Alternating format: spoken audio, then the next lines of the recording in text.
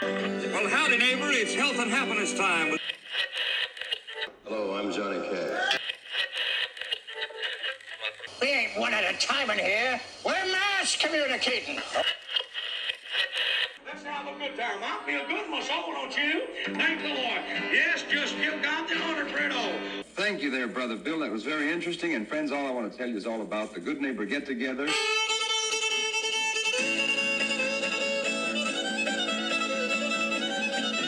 Howdy, folks, and welcome to the Good Neighbor Get-Together. Come on in and make yourself at home.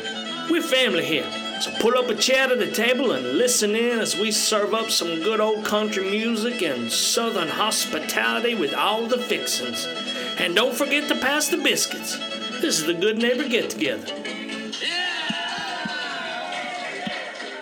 Thanks for tuning your dial to the Good Neighbor Get-Together, the podcast of the country music pride.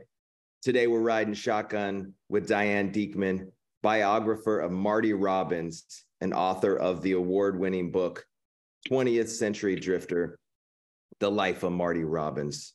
So of the 47 band members that played with Marty Robbins, Diane was able to speak with the 25 of the 28 that were still living at the time. And during her 5 years of research for the book, she spoke with almost 100 people. Diane, can you tell us what was that like and some of the folks you were able to talk to and some of the stories you came across? It was quite a selection, people that I didn't expect that I would ever meet or talk to, like some of the band members. And I had a reunion that I put together, and some of them came to that. The band members that had been there since the beginning, I can't think of his name. Okie Jones was the bus driver, and he came, and some of the others. So it was really neat to meet them. And the one that I regretted not being able to meet was Bill Johnson, who died while I was working on the book, and he had been a tremendous help to me, and I was really looking forward to meeting him and thanking him in person for how much he had helped me do the research on that book. Yeah, it was such a fascinating book. And I feel like a lot of times you hear people's childhood, their upbringing, and people kind of force that upbringing into their story. But I feel like we really see every twist and turn of Marty's life, of why it led unto what it was, and his output and his genre. So can you give us basically what was that upbringing, that child of the Arizona desert, and how that came to play a role in the type of man he was and the type of music he played? What I discovered, I called him a drifter, and that's why his song title, The 20th Century Drifter, I think it was a semi-autobiographical song, because he was a drifter. Driving a race car is my way of making a living. My way of putting the bread on a table at home. I'm getting back about half as much as I'm given, and I couldn't make it without a good woman at home. First place could be just a dream, I'm gonna chase it. Finishing out of the top 10 is nothing but bad, and a junker won't ever be first, I might as well face it. First class equipment is something a man's got to have. You might even call me a 20th century drifter. 32 weekends I load up the car and I'm gone. And my woman cries with each goodbye kiss that I give her. And she prays that come Monday morning I'll be drifting home. We're and he was always searching for something more. He never felt secure. He grew up on the desert. His father was an alcoholic who couldn't keep a job. If he had a job and was doing well, then he would steal something or get into a fight. And they often moved in the middle of the night. He would back the car up to the house at 3 o'clock in the morning, and they'd load it up and head out.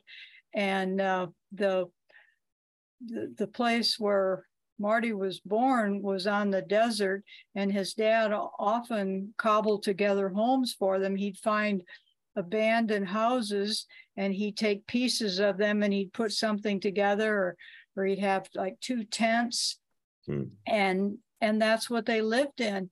And Marty's mom, who was pregnant most of the time because she had 9 kids, had to help build these houses, and she always had to be ready to move.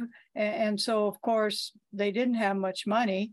And he and his twin sister talked about how the county would give them new clothes at the beginning of the year, one outfit, and then they'd have to wear that one outfit all year long because that was all they had. You mentioned right in the preface, it's so sad, it grabbed me right away. I'm going to read the quick paragraph here. You said he never outgrew his father's rejection. Marty was a drifter in the sense of always seeking something and never finding it. That something was security, acceptance, approval. He was always the little boy wandering the desert, longing for a stable home and a father who loved him. And I think a lot of people can resonate with that. Just, there are a lot of people have strained relationships with their father, but realizing this isn't something he left behind when he was young. He carried this his whole life. Yes, he did. And I think that's what happens in situations like this when you like he had an alcoholic father who abused him, who yelled at him and beat him and such, except Marty was pretty quick and he usually escaped, but that was the kind of relationship he had. And when it was similar, when I was writing Farron Young's biography, his dad wasn't physically abusive, but he was cold, and neither one of them had the approval of their father. And I think in those kinds of situations, they spend their entire life, because I've heard about this with many other people, they spend their entire life looking for that kind of approval. Mm-hmm. Yeah, it was crazy to think that, I mean, just reading that story of his upbringing and how really crappy it was, and then hearing some of his bandmates, just so the listeners can know, there's a YouTube video of of when the book launched, Diane's book launched at the Country Music Hall of Fame, and a lot of folks stood up and said some anecdotes, and one of them had said, yeah, like most other tour buses back then were full of women and smoke and whiskey. And he's like, it was never like that. It was just an eternal poker game was the only thing that I remember hearing there. So, but I mean, going back to his story, to Marty's story of his upbringing, when I was reading the book, I envisioned, it almost felt like a Woody Guthrie sort of like shanty town type thing. So he grew up in the Glendale area of Arizona, and basically you were saying he basically would have to run town, like hop town every once in a while when people were coming to collect their debts from the father. And then I forgot, did the father, the wife eventually divorced him when he was maybe 9 or something like that? Or how did that unfold with his upbringing and then into the junior high? She finally divorced him. I think Marty was about 12 years old then. And then she and her kids who were still at home, Marty and his twin sister, Mamie, were the youngest, as I recall. And so they moved into town and lived there. And that's when Marty talks about learning the Mexican songs at night and listening to the railroad workers and such, that he would be serenaded at night by listening to the Mexican music outside his window. Mm-hmm. And is that where we saw that? Is that what we root when we're talking about the country and Western and gun ballads, his upbringing that's where we sort of get the Tex-Mex vibe, as well as the, I think didn't he go to a school? Didn't he like attend grade school with, what's the name of the Mexican girl? Felina? Yeah. Uh-huh. How does that unfold? Yes, and that was a school they went to. I mean, in Phoenix, Arizona, there were a lot of Latinos there, and so he grew up with all these kids, and I'm not sure that he ever actually spoke Spanish, but he was certainly influenced by it, and he grew up hearing that music and playing with all those kids. And one of the places, my sister and I went on a research trip out there, and we found the general area where he was born, where his dad had and his mom had put together this shack out just out in the desert. And then there was a place that they had lived downtown Phoenix, and another place like that where he had cobbled a house together. And for a while they lived on a farm, and his dad had a good job taking care of the farm, and the kids loved living there. But there again, something happened, and in the middle of the night they have to leave. Oh man. Can you talk about how Gene Autry influenced him? Because I know he'd spend his evenings watching movies and then walk home in the desert, in spite of the fact that there were rattlesnakes and scorpions. He's just is he like 10, 11 years old walking home in the middle of the night?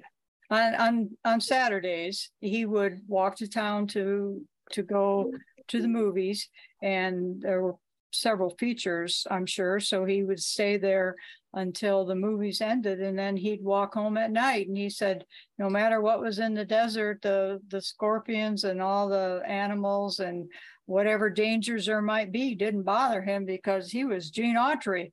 Right. At that point, walking home from the movie, and he's talked about sitting in the front row of the theaters, and so he could just envision the smoke rolling over him from the screen, and that was how much he got into participating.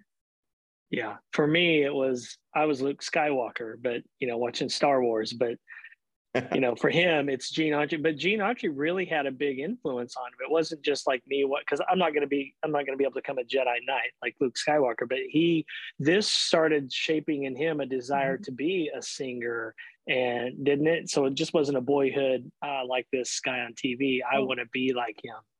No, I mean, the songs he wrote, the music he performed, and of course he did meet Gene in later years, and he was always his hero.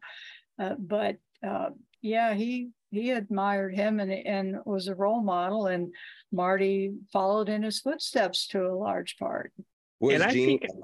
How was Gene's response when they met? Was Gene too cool for him, or was Marty a pretty big deal at that point? I can't. I think I talk in the book that Gene came to Marty's school one day during World War II, while he was in the Army, and I think he saw him at school. But no, Gene was the kind of guy who was always polite and friendly, as far as I know. So I don't recall when they actually finally met and became acquainted. But Marty probably was pretty well along in his career at that point. Yeah, I thought I remember hearing that maybe they met and he said, "You're my favorite singer," and then Gene said the same thing back to him, like, "You're my favorite singer." That could be.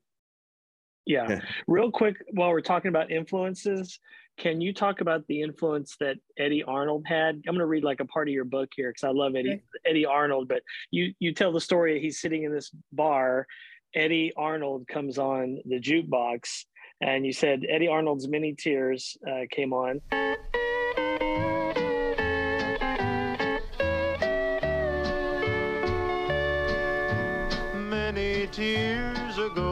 ago you said you loved me.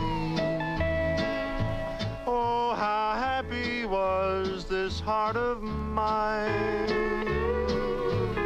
Then a dark cloud came from out of nowhere, and the sun went down no more to shine. Many tears ago I learned to well love, what it means to bear a heavy load. I found out just what is meant by sorrow.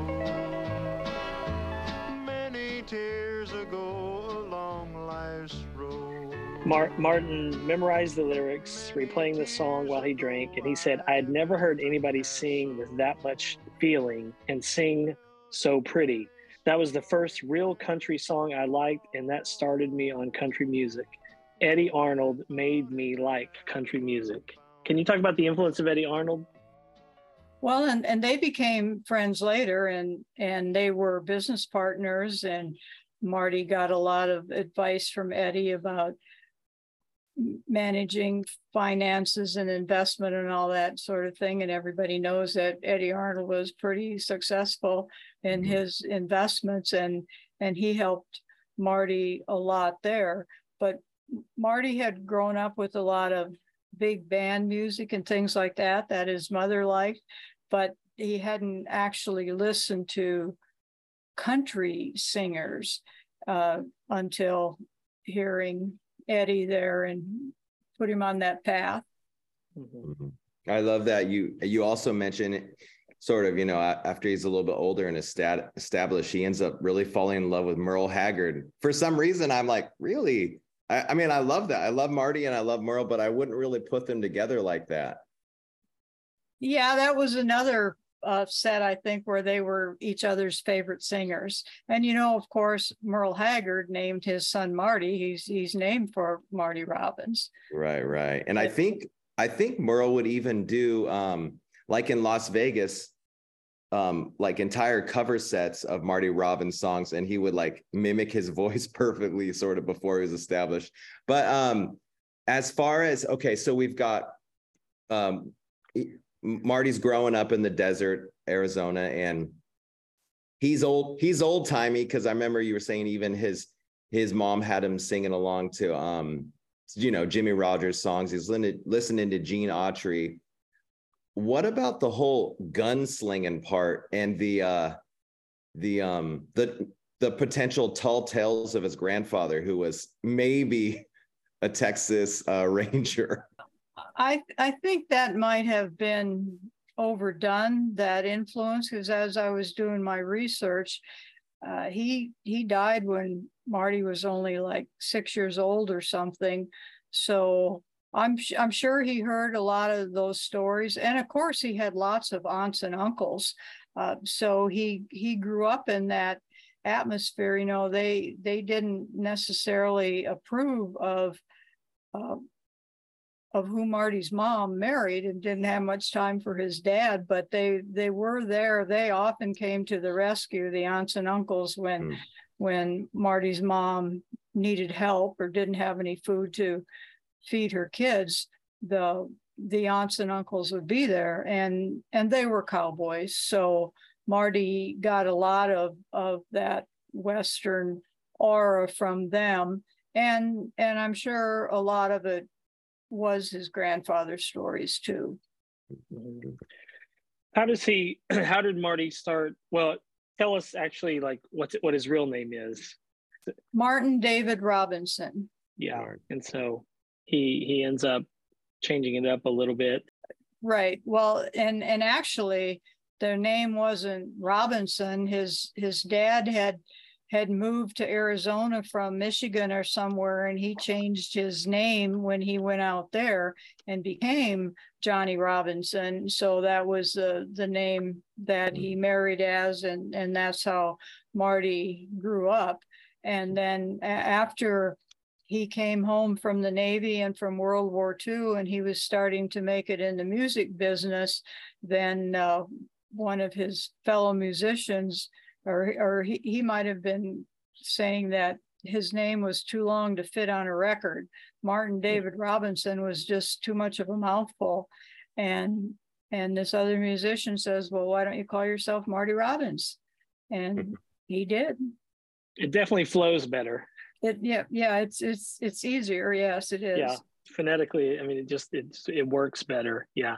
So did he get married to Marizona before he started his music career?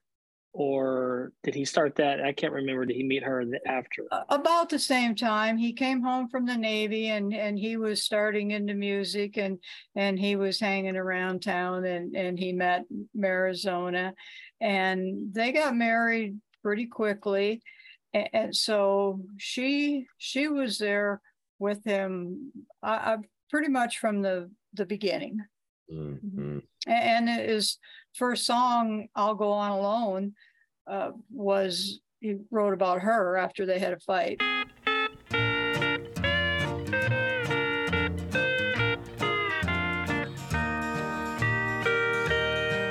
We're traveling down two different roads in worlds so far apart.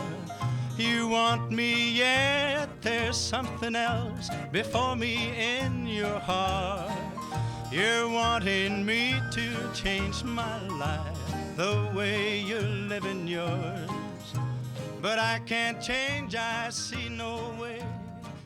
So when we're talking about Marty and all the building blocks to like that made him who he was and the output that came out, like you had mentioned, he went to the Navy, and I believe he was stationed in the Solomon Islands, and that's where he really, if I recall, he really started sort of picking the guitar and also got interested in Hawaiian music, and he actually ended up recording like a Hawaiian style album.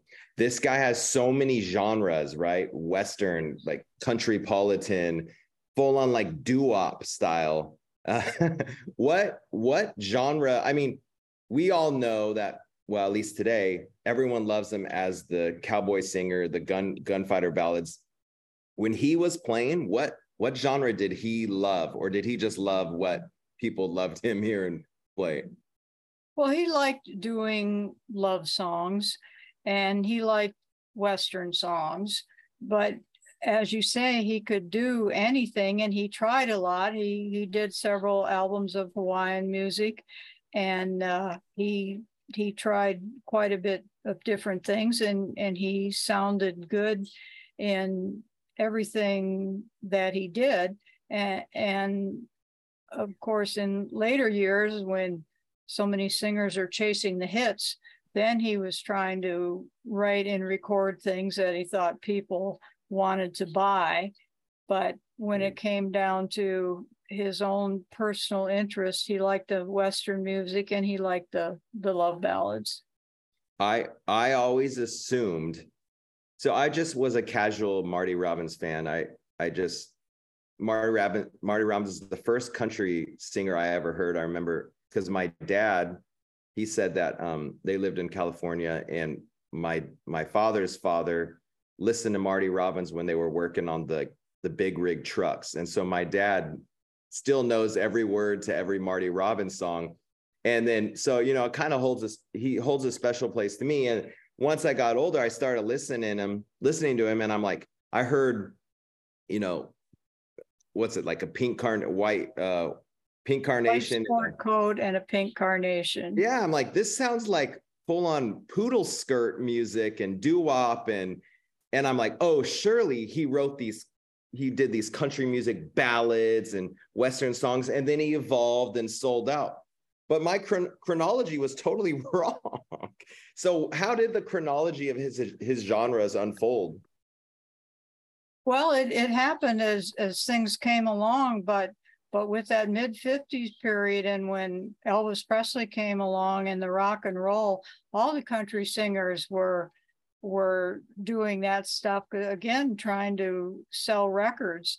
And Marty also, I think he got frustrated with some of the recording in Nashville, and he recorded some of his work in New York City, and that's where the white sport coat and the pink carnation came along, because sometimes in Nashville, the producers could be a little bit restrictive. You know, you sell this song well, and that's what we want you to do.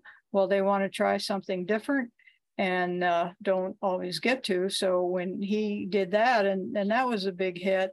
And then, of course, he did the Hal David, Burt Bacharach things. And at that point, here he is singing, sounding like a teenager.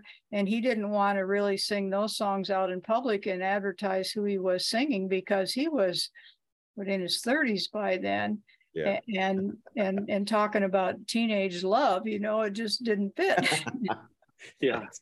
Well, and his voice, I think, was suited for several genres, whereas, like, you know, Merle Haggard or Waylon Jennings wouldn't be able to pull that off. His voice was so soft, he could kind of jump across those genres. What's interesting is in the music industry back then, everybody did that kind of stuff, but you didn't necessarily lose your career. Like nowadays, like you get pigeonholed into one style, and if you want to experiment, people don't like that. Back then, I think people did things like that. They would hop around in different genres, whether they wanted to or not. I'm sure there was pressure from the labels to do it as well. Yeah, they did do some of that, and sometimes to the extent, like George Jones, of course, he recorded under a different name because they were all chasing that teenage rock and roll audience, and in the mid 57 time in there.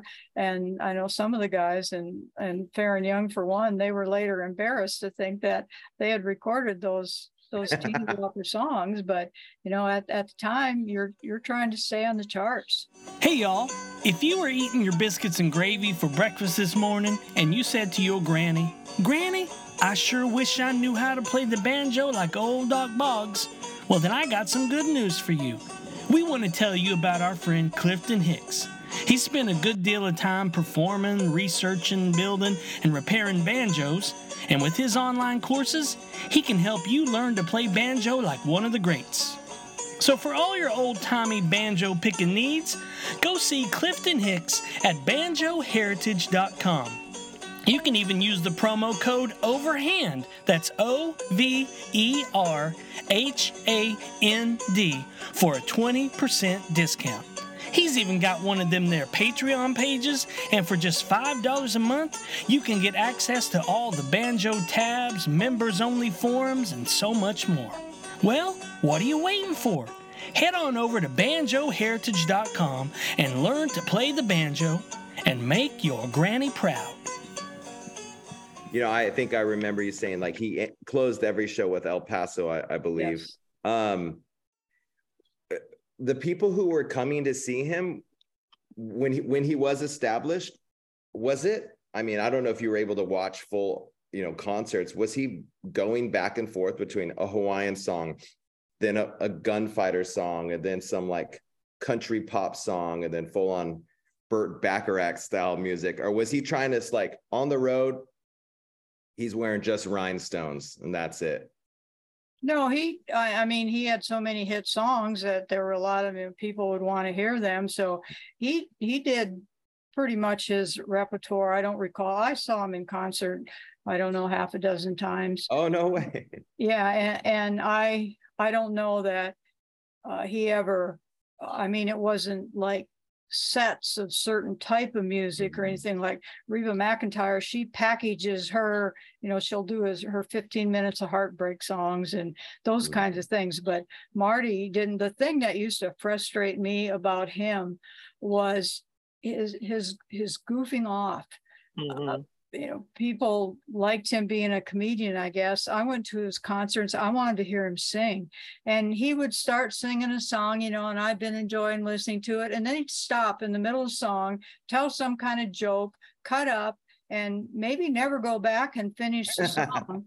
And that used to frustrate me so, because I wanted him to sing a song and not do all that silly stuff. But he liked that. He thought he needed to entertain people, and whether he thought his singing wasn't enough. I don't know, but I'm happy watching somebody like George Strait, who just stands up there and sings, and that wasn't Marty, and that's what I wanted him to be like. Yeah, that comes through his personality, and I was going to say the same thing. He strikes me as the type that would stop mid-song and say, "Hey, I'm kind of done with this," or "Let's move on to another one." Yep. And never miss a beat. And I think part of it probably goes back to still just wanting to belong, to be loved. I think he said once, someone asked him if he had everything that he'd always wanted, and he said, "No, I don't have security yet." I think he wanted to be secure in being loved, probably ultimately by his father, who I think had passed by then. So it's my understanding. Go ahead. It's my understanding that came out of his desire to be loved by his dad. Yeah, I think that's probably where it started, that and the security of growing up, never knowing if you were going to have a home tomorrow, if you were going to have to move in the middle of the night. I can't imagine what it would be like to live that way. But even after he started making money, he was always concerned about that. And I mentioned also in the book that I came to the conclusion that he had to have approval. He was a perfectionist. Everything had to be done correctly. And like you mentioned about how well the band behaved on the bus and all that, he expected things to be the way he wanted them to be, and he wanted people to like him and to approve of what he did. So I think he worked really hard to gain that approval and acceptance. Mm-hmm. What do you recall? So everyone knows El Paso. I feel like everyone knows the song. And even back then, they knew it both on the country and the pop charts, which blew my mind. I could never imagine that song being on the pop charts. But can you tell us everything you know about that song?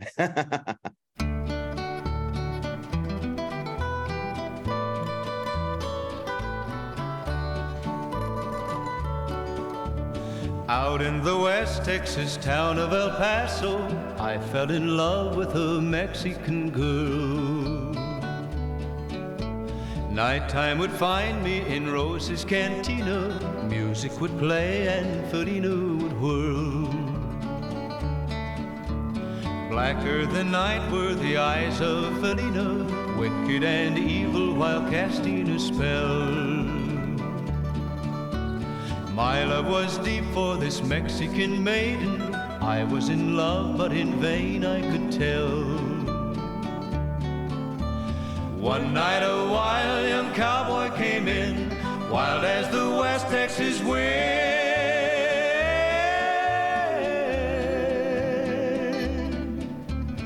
Dashing and daring, a drink he was sharing with wicked Felina, the girl that I love. So in anger I challenged his right for the love of this maiden.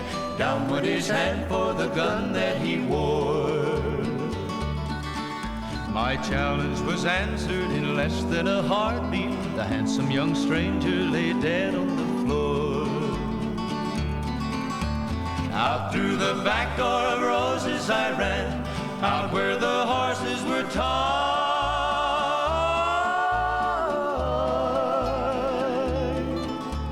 I caught a good one, it looked like it could run. Up on its back and away I did ride, just as fast as I could from the West Texas. Well, for starters, you talk about it being on the pop charts. The year of 1960 began with El Paso as the #1 country song and the #1 pop song. I doubt if that's ever happened.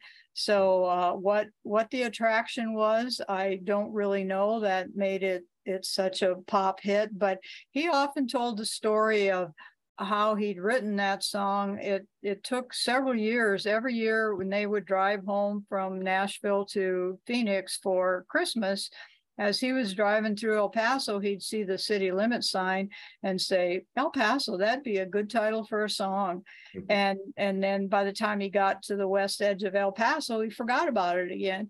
And so it was like the third year he had done that, then the thought popped into his mind out in the West Texas town of El Paso. And he started writing that song in his mind. And he tells several different versions of the story. I kind of tried to put them together in the book, but he said it was like watching a movie, and he didn't know how it was going to end. So he was waiting for it to get done, so he knew the ending. And then when they got to Phoenix, and then he wrote it all down. And I don't know how you'd write a song and hold it in your head until you get someplace you can write it down, especially a long song like that. But I have heard other people do that kind of thing. And then he worked on it for a while, because I know Jim Glazer told me about when they were on the road after that, they would be practicing the song in the car. They would be singing it. So he may have fine-tuned it, but of course it was so long. But once he got it the way he wanted it, and they recorded it, then he sang it. Somebody asked him once, like in 1981, how many times he thought he'd sung El Paso, and he said, how many shows have I done since I recorded it? That's how many times I've sung it. So that was always his final songs, and every concert he did. So he never got tired of singing it. Did they shorten it for radio? Did they cut a line out? They did initially when they released it, and I have compared the different versions to know which verse was taken out. But the song became so popular, and nobody minded it being so long. So yeah, I think it was only on the original mono version that it had the shorter version, because then when they reissued it, and every time they've reissued it since then, it's always been the longer version. Yeah, to me, it's the perfect song. Like, the melody is incredible. Like, it sticks in your head. It has that flowy kind of feel. So you got this flowing melody which marries with the story, so you get sucked in and you're like, I want to know what's going to happen to this guy. And I mean, you are committed, and so the melody kind of carries you, and you don't realize it's over 4 minutes long, because you're invested in this relationship, if you will, and you want to know what happens. So every time like the first time I heard it, I had an image in my head. I pictured it, and it's the same image every time I hear it. There's this bar in the desert. There's this girl. These guys are going to kill him. It's the same story and same image in my head every single time. And it's a waltz, and that's what part of what makes it flow so well. And I like waltzes, but it's a really pretty waltz. And quite a few of his Western songs he did as waltzes, and it seems to kind of add to the flow of telling a story to have it in waltz time. I feel Oh, go ahead, Jason. Sorry. When I've always thought, even since I didn't even really like country that much when I was younger, I always thought Marty Robbins might be the best songwriter ever. Like, these stories, they're miniature movies, and you really get hooked in. It's not just, I like this beat, I like this chorus. It's truly stories like, this is amazing. And I remember a few weeks ago, I was, my wife listens to not country music, and so I put this song on and other Marty songs, and I'm like, I'm gonna do the test. And sure enough, she was like glued. You can't help but listening to these stories. And I mean, even if his voice wasn't velvet glory, just the story alone would be amazing. But then I don't know if it's nylon strings, but man, this guy is so good. So my question for you is, did he know that he was an amazing songwriter? And what did others think of him? Like, his contemporaries who, like, in the industry. he sometimes got frustrated that people didn't record his songs. But what he didn't realize is that they thought nobody can sing a Marty Robbins song like Marty Robbins. And they were afraid they couldn't do it justice to record his songs. And he thought, well, why don't they want to record my songs? And he didn't seem to realize that he was in a class by himself. If Marty Robbins sings a song, how can you do better than that? Yeah. Wasn't El Paso the first Grammy awarded to a country song? Well, they changed the name. The first one went to Tom Dooley and the Kingston Trio. And then his would have been the next, but the title of the award changed the first several times, and that first Grammy, he said they mailed it to him. There was no presentation, and I think he said they misspelled his name or something. I don't remember, but they didn't put much stock. The Grammy organization didn't think it was that big a deal to give an award like that. Yeah, so when he was playing, every night ending with El Paso, I saw a video of him because I guess they would cut it off at midnight, and he would purposely play beyond midnight. And sometimes they had a clock in the room that he would like turn the handle back to like 11:30. Yeah, or the Grand Ole Opry. Yeah. He always liked to do the last 11:30 show because he raced at the Fairgrounds Speedway. So many nights he would go to the Fairgrounds Speedway and do the race, and then he'd rush to the Ryman Auditorium to play the Opry, and that was one of the reasons why he liked doing the late show. But yeah, that became a tradition, and he would make a joke of changing the clock on stage and that sort of thing to everybody would laugh. And because when the Opry went off at midnight, then the Ernest Tubb Jamboree down the street on Broadway came on WSM at midnight, and Ernest Tubb couldn't start his show because Marty was still doing the Opry, and WSM didn't cut him off apparently at midnight. They let him finish his show, so then Ernest Tubb had to wait to get airtime. Yeah, nobody cuts off Marty Robbins. No, I know there's covers. I know Johnny Cash did a Marty song like in some of his later stuff. Coulter Wall does an awesome version of Big Iron. And didn't Elvis do a Marty Robbins song? Do you recall? Oh yes. You Gave Me a Mountain. There's quite a story to that one. Marty wrote that, and the first person to record it was Frankie Lane, and Marty wrote it kind of semi-autobiographical. It talks about despised and disliked by my father is a line in the song, and Frankie Lane said, no, I can't sing a line like despised and disliked by my father. So what did he call it?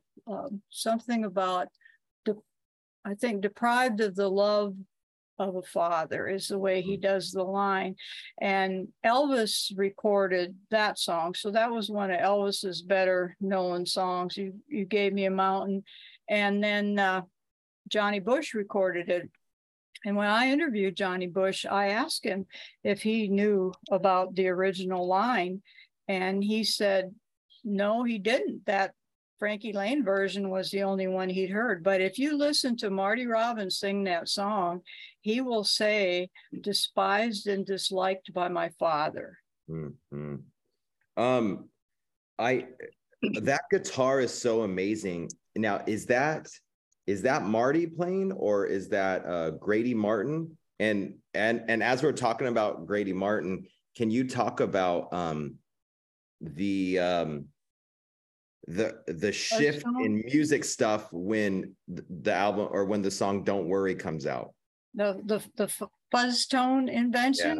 Yeah, Yes, and I've talked to several of the band members about that also, and it seems to be that there was a blown amp or fuse in Grady Martin's amp, and they didn't hear that until they played back the song.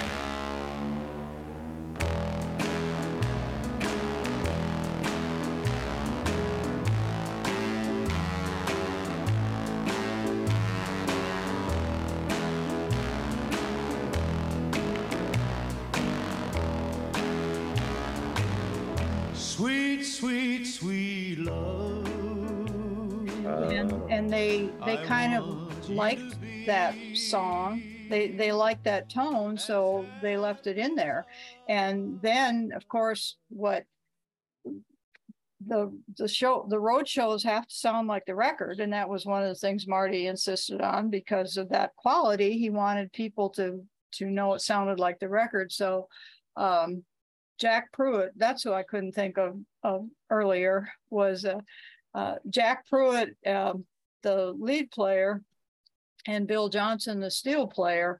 Then they came up with a few things that to make that sound. One of them was for Bill to reach over and tickle Jack's amp when he played that. Well, Jack didn't like that, so didn't like him messing with that, so that didn't last very long. So but then several companies started manufacturing these fuzz tone boxes, and Bill Johnson put that on his steel, and then he could make the fuzz tone for that.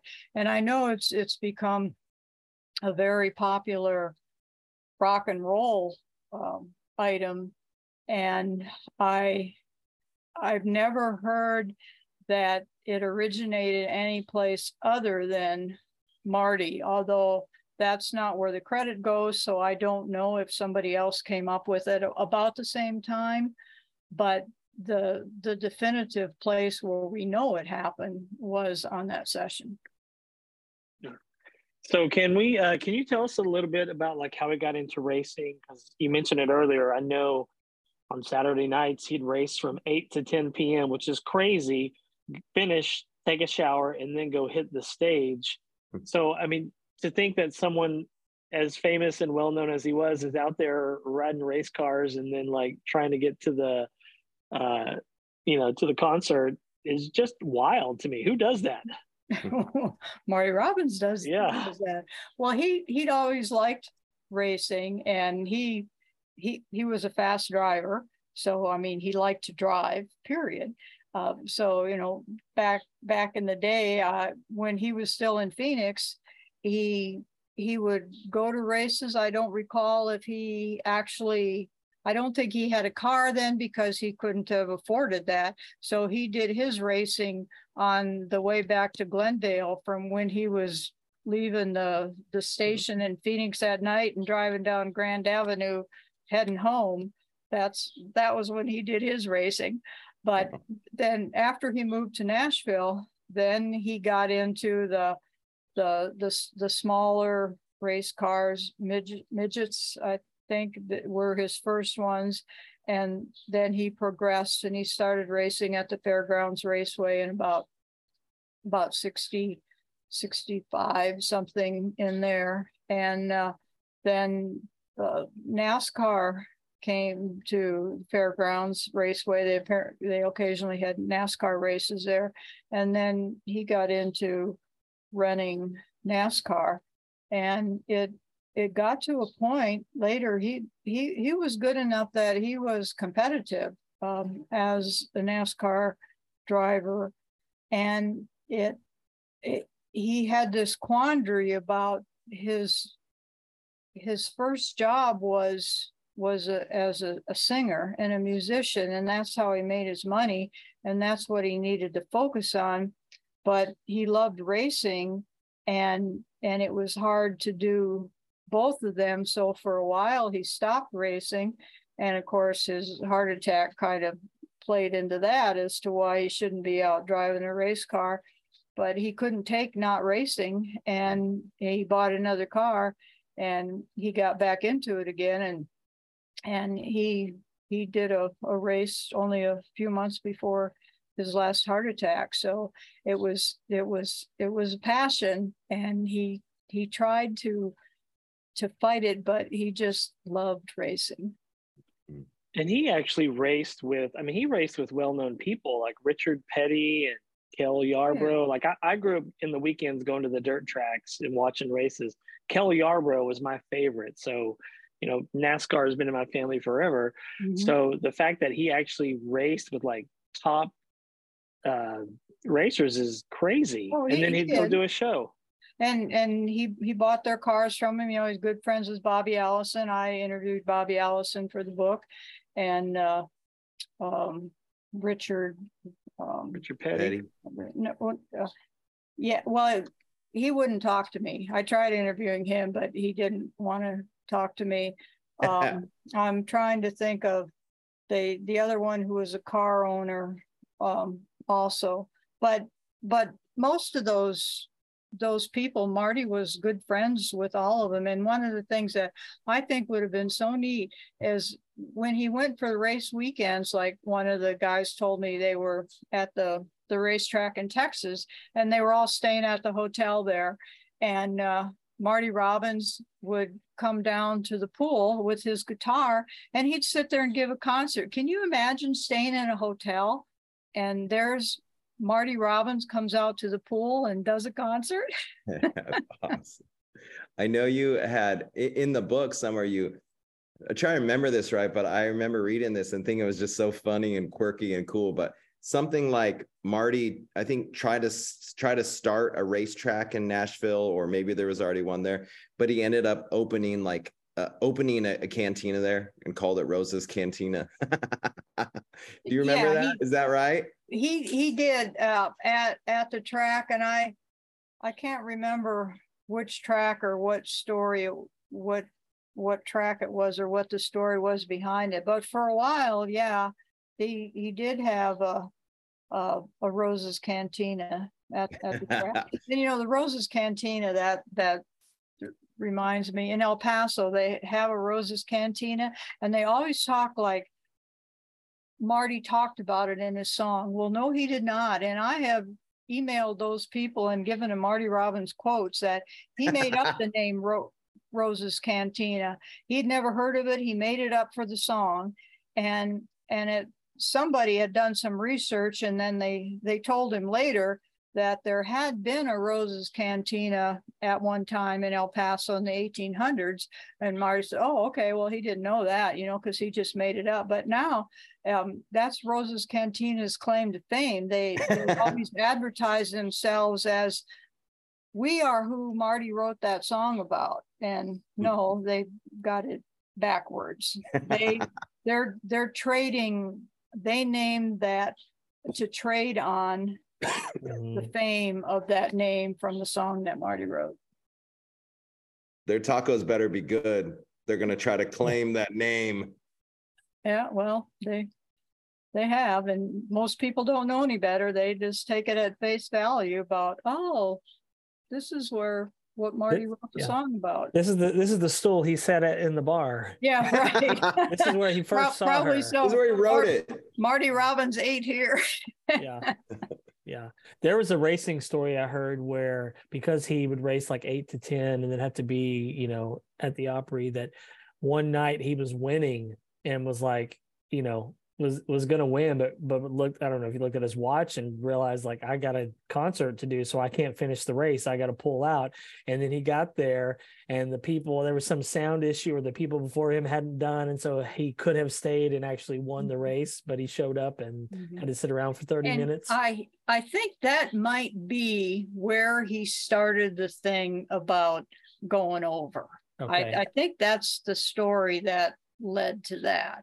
Mm-hmm. That after that, he says, well, if they're not going to be ready for me, then I'll just stay here and do my show. Yeah. When we're talking about Marty Robbins, you probably talk to a lot of people about Marty Robbins. And for me, it's just, I know him in my context of growing up and hearing him and loving the Western ballads. And then my dad and then still listening. And I wore Marty Robbins shirt a few days ago, and 2 people said, hey, and in Hawaii, and they said, hey, cool shirt. What I know part of what you want to do, Diane, is you want to keep, you don't want to allow these folks to be forgotten, like Farron Young, Marty Robbins, and in a moment, we'll talk about your Randy Travis book that you're working on. When you talk to people, or even as you survey the land, do the masses still know who Marty Robbins is? Are folks still listening to him? Is he slowly being forgotten, or is there a renaissance of him, or has he never really gone away? Or it depends on what audience I'm in, I guess. But, of course, the question I also often get asked is, what books have you written? And then I'll say, have you heard of Marty Robbins and Farron Young? And most people say yes. And I guess younger people would probably say, no, they haven't, but they are. And of course, I listen to the radio stations like Willie's Place on XM, and they play Farron and Marty songs, but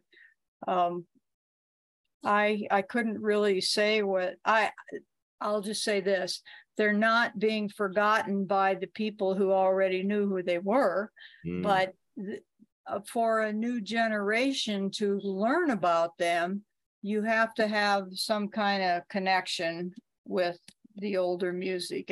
And of course, with Marty, when he got into NASCAR, that opened a new world, because then all those people, although a lot of them were country people to begin with, if they hadn't heard of him then, well, they did after that. But all those people are retired now too. Yeah. Are you familiar with Breaking Bad, the AMC show? Have you heard about it? Is that the one that used Big Iron in it? They may have, but in the finale, it was 5 or 6 years ago. In the finale, El Paso comes on. It was because I remember, and I think I mentioned something in my newsletter about it, that there was some I knew something about Breaking Bad, but I couldn't remember what the connection was. And I think that opened up, that kind of put him back in the spotlight again, because it was such a big show, the finale, and everyone is like, what is this song? Who, if you didn't know who Marty Robbins was, you hear it, like you mentioned, the waltz, it pulls you in immediately. And I think there was a resurgence 6 or 7 years ago, whenever the finale was, and people like, who is, because I remember because I looked it up. I just remember looking up, and it's like, I want to see what they're saying about this Marty Robbins song. And like so many articles were like, Marty Robbins song ends up in the finale, which was an anagram for Felina. So they're making all these connections of same letters. It spells finales. It spells Felina. So it kind of put Marty back there in culture again. Wow, that's cool. Yeah, I think. I may have heard it in an interview you did, or I can't remember where it was, but didn't he, Richard Childress or something, didn't he like almost wreck somebody he almost smashed into somebody on the racetrack? That was the other person I was trying to think of. It wasn't Richard Petty, it was Richard Childress. So yes, Richard was driving that day, and when they spun out on the track, and Marty was headed right for him, and he took the wall. And I interviewed Richard for the book, and that's what he told me, that he owes his life to Marty Robbins, because if Marty hadn't taken that wall, he'd have smashed into his driver's door. And Marty did get injured, but that wasn't his worst injury, I don't think. But Marty hit the wall to avoid hitting Richard Childress. Yeah. Do you think is there, when you survey a life and you do a retrospect, feel like everyone's got sort of skeletons in their closet, and we're all sort of carry around good and bad stuff. And so I'm curious, what do his family who survived him, how do they view the book, and how did they view him? Was he we don't got to do any crazy drama, but I'm just curious at a high level, how are their thoughts of Marty? Well, I interviewed both Ronnie and Janet for the book. At the end, I had the book pretty much written before I got in touch with them, but they did give me some stories to add in, and he was their dad, and Ronnie toured with him for a while, and Ronnie and I didn't talk about that, but I think that was in my opinion, a disservice that Marty tried to make him Marty Robbins Jr. Didn't he bill him as that name too? Yes, he did. Ronnie is a great singer, and the songs that he put out really sound good, but his career didn't go anywhere. And I personally think it was a bit of heavy-handedness from his dad, but then I don't know how much Marty wanted him to have a career either, because Marty is the kind of guy that doesn't want to be upstaged. So I don't know how all that works out, but Ronnie is a great singer, and Janet is a pianist, and her dad would not let her have a music career because she's a girl, and he didn't want her in the music business. So she has since become an artist, and she plays piano, the classical type piano. But no, they as best I could tell, they just had a normal childhood, happy childhood with parents who loved them and took care of them. Yeah, and Ronnie ended up, he had I don't know, 3 or 4 top 100 hits, maybe one in this. I think was it Those You Love. I think that was the name of it. It got up to like in the 60s or something. Didn't make it to number 1 or anything, but and they did a couple duets too, and he sounded really good. And after Marty died, then Ronnie took his band out on the road for a while. Took Marty's band out and maybe fulfilling some of their gigs. I don't know, but it didn't go very far. So I don't know what the situation was there. Yeah. Can we talk about like his marriage to Marizona, which is like the greatest name? I love that. And like they see, the impression I get, unless I don't know any of the details, is that they were just in love with each other. Like when you see her do interviews, her face just beams when she talks about him. Tell us about their marriage. I think it was really a true love story, and they did have problems in the earlier years, like when I mentioned when he wrote I'll Go On Alone, because she got really religious and he was not at all religious, and I guess that was one of their big sticking points, and Marty finally came around to letting her have that and supporting her in doing that. So he gave her what she wanted. He kept her out of the music business for whatever reasons. He never talked about his family. He never talked about her. None of the band members ever met Marizona. He kept Janet and Marizona at home, away from the music business. And Ronnie, because he was getting into the music business, he was allowed to participate. But Marty considered it not a place for women, and he kept them away from it. Yeah, because I guess Marizona became a Christian early in their marriage, and so that was part of the... She was super religious all the time, and at some point they bought a building and turned it into a church, and so that was what she did. So so she had something to keep her busy while he was on the road. So I think it was one of those situations where they both had their own interests, but they were happy to see each other again. They were. Yeah, well, because he ended up writing the Master's Call, which was like maybe one of 4 songs off the Gunfighter Ballads album that he actually wrote. When I was but a young man, I was wild and full of fire, a youth within my teens, but full of challenge and desire. I ran away from home and left my mother and my dad. I know it grieved them so to think their only boy was bad. I fell in with an outlaw band, their names were known quite well. How many times we robbed and plundered I could never tell. This kind of sinful living leads only to a fall. I learned that much and more the night I heard my master call.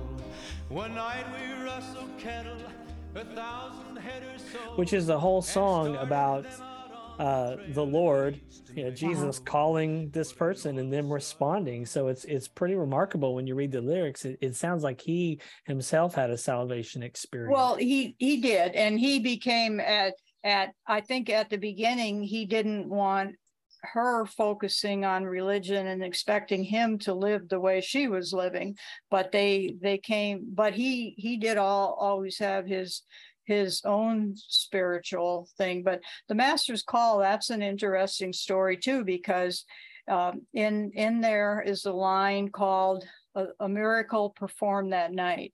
Mm-hmm. And when Marty first recorded that song, he misspoke and he said a miracle preformed that night. Had a reason life is his to take or give.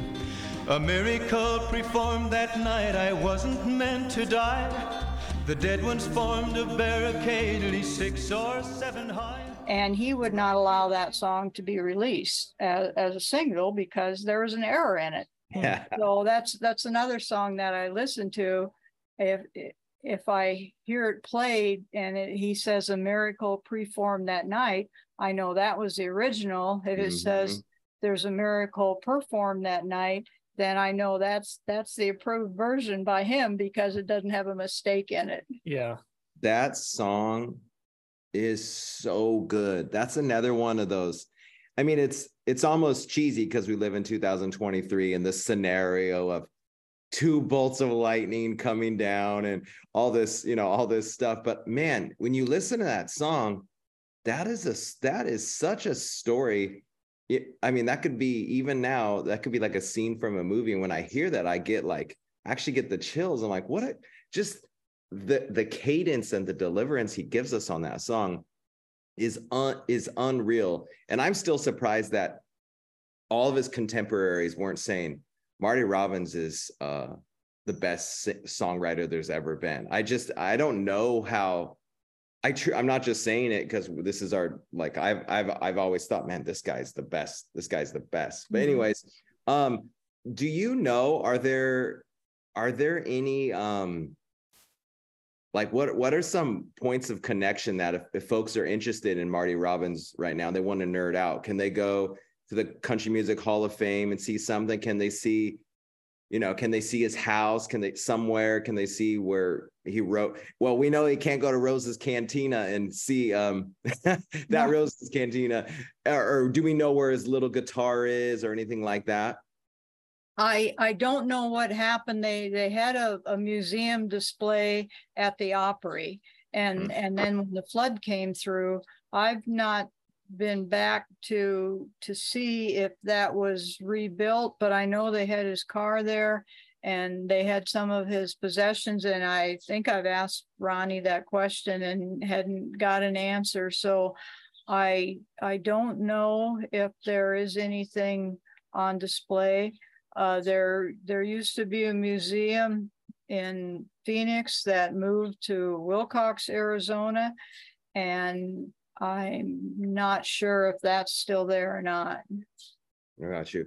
We've been talking with Diane Diekman, author of the award-winning 20th Century Drifter, The Life of Marty Robbins.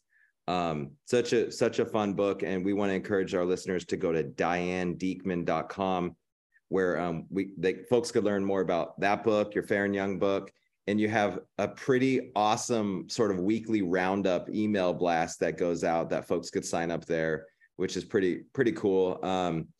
Before we jump off, I would love to hear about Randy Travis. I've always been intrigued with that guy and don't really, I feel like he wasn't, at least so I'm 43 years old. He wasn't necessarily like a mega star, but everyone sort of knew 3 Wooden Crosses and just a few other, and I've always heard some things off and on, and I'm like, okay, this is an interesting subject to hear about. As we close off, I know you're still working on that, but what can you tell us about that project, or even just a little kiss on the cheek about old Randy Travis? Randy Travis does have quite a story to tell. He started out as a juvenile delinquent in North Carolina, and he met Liv Hatcher, who thought he could be a famous singing star.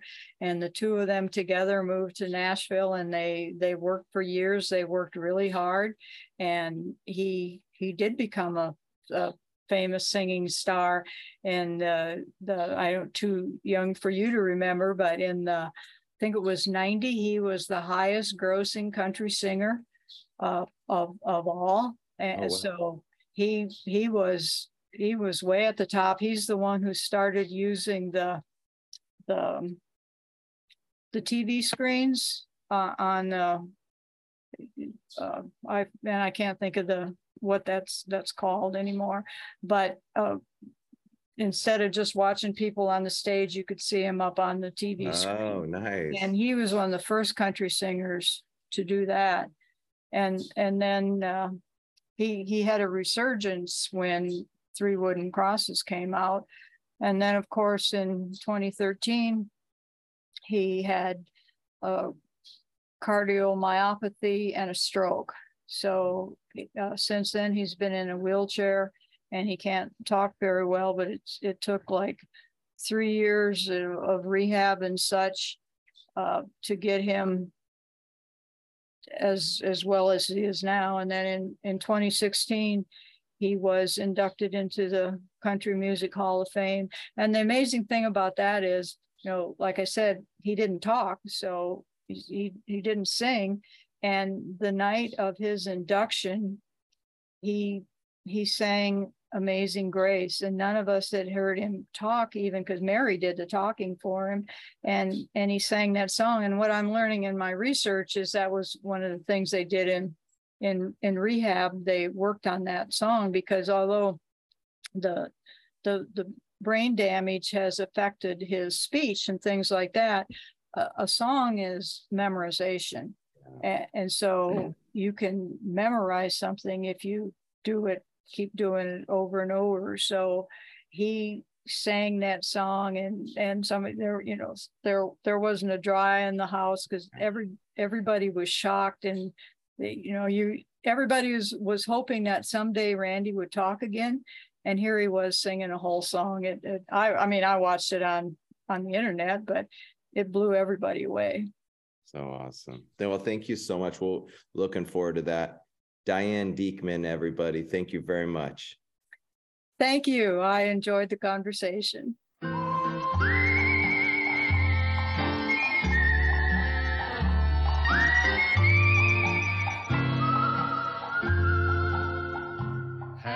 Hey y'all, this is the Reverend Magnus. I want to say thanks again for listening to the Good Neighbor Get Together. Would you do us a favor and tell your friends and neighbors about our little podcast? We'd appreciate it. I want to tell you once again that Jesus loves you. Marty Robbins sang in his song, The Master's Call, he said, "A pardon I was granted, my sinful soul set free. No more to fear the angry waves upon life's stormy sea. Forgiven by the love of God, a love that will remain. I gave my life and soul the night the Savior called my name." Jesus is calling your name. Will you answer the Master's call? All you have to do is trust in Him, cry out to Him, ask Him to forgive you. He loves you. I hope you know that. Will you answer the Master's call? I hope you do.